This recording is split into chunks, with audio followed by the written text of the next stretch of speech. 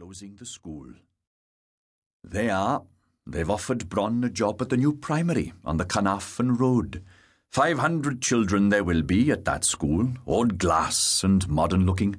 Quite a shock for our kids, I expect. I don't see why they had to change things, Charlie said. This school was good enough for me and my boys. I'm sure it worked just fine with a teacher like Bronwyn, Evan said, but I can understand that she can't give a bright 10-year-old and a slow 6-year-old all the individual attention they deserve. Charlie nodded. Maybe you're right. Education is different these days. When I was in school, we got a cane across the knuckles for each word we got wrong on our spelling tests. Evan laughed. I bet you're a good speller. I am too. Charlie smiled, revealing a mouth with several gaps where teeth were missing. So it's lucky for your Bronwyn that you're getting married right now and moving into this place, or she'd have been hunting for digs. Don't make it sound as though she's only marrying me because she's losing the schoolhouse. Charlie chuckled. No, I suppose she could do worse for herself.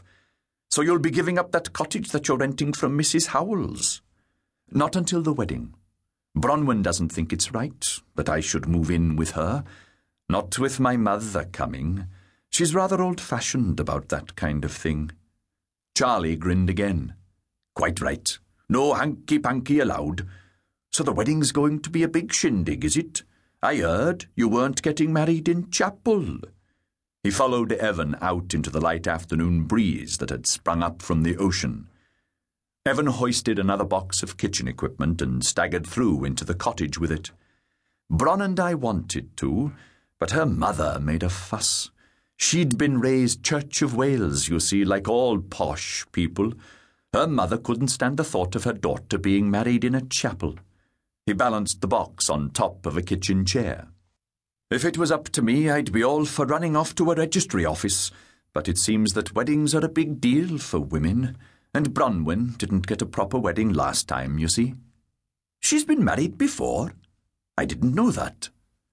Well, she didn't exactly go around broadcasting it, did she? She got married right after leaving university. Just a minute. So how can the two of you get married in church, then? Because the first marriage was annulled. Her husband wasn't very satisfactory. He felt himself blushing. Charlie grinned at his discomfort. I don't suppose she'll have any complaints in that department this time around. Evan looked away. We'll have to wait and see about that, he said. But as I was saying, it turns out that she wants a proper wedding with all the trimmings. Most women do. Evan shook his head. I hadn't realized. Suddenly I find myself involved in discussions about bouquets, and what kind of champagne, and how many tiers for the cake, and what size marquee. Esgobanwyl! Don't tell me you're having a marquee. Charlie looked impressed. On the lawn beside the church. Her parents insist on paying, so they're turning it into a big production. I rather wish now that we'd got married on the quiet and told them afterwards. Welcome to the wonderful world of in-laws, boyo. This is only the beginning. Luckily, they live far enough away. Evan looked up with a grin.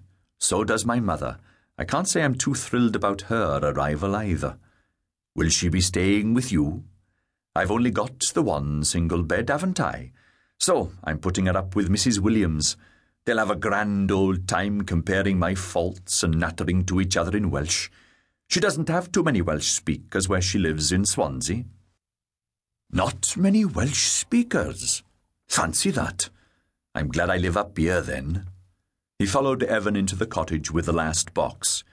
If that's all, then I'd better be heading down then, Evan Bach. The wife will have my dinner waiting, and she doesn't like it getting cold. Of course. Off you go then, Charlie, and thanks again for your help. I couldn't have done it alone. We don't want you knackered before the wedding, do we? Charlie dug him in the side, giving a wheezing laugh. Then he came out of the cottage, blinking in the bright sunlight, and stood there for a moment, taking in the scene with a sigh of satisfaction.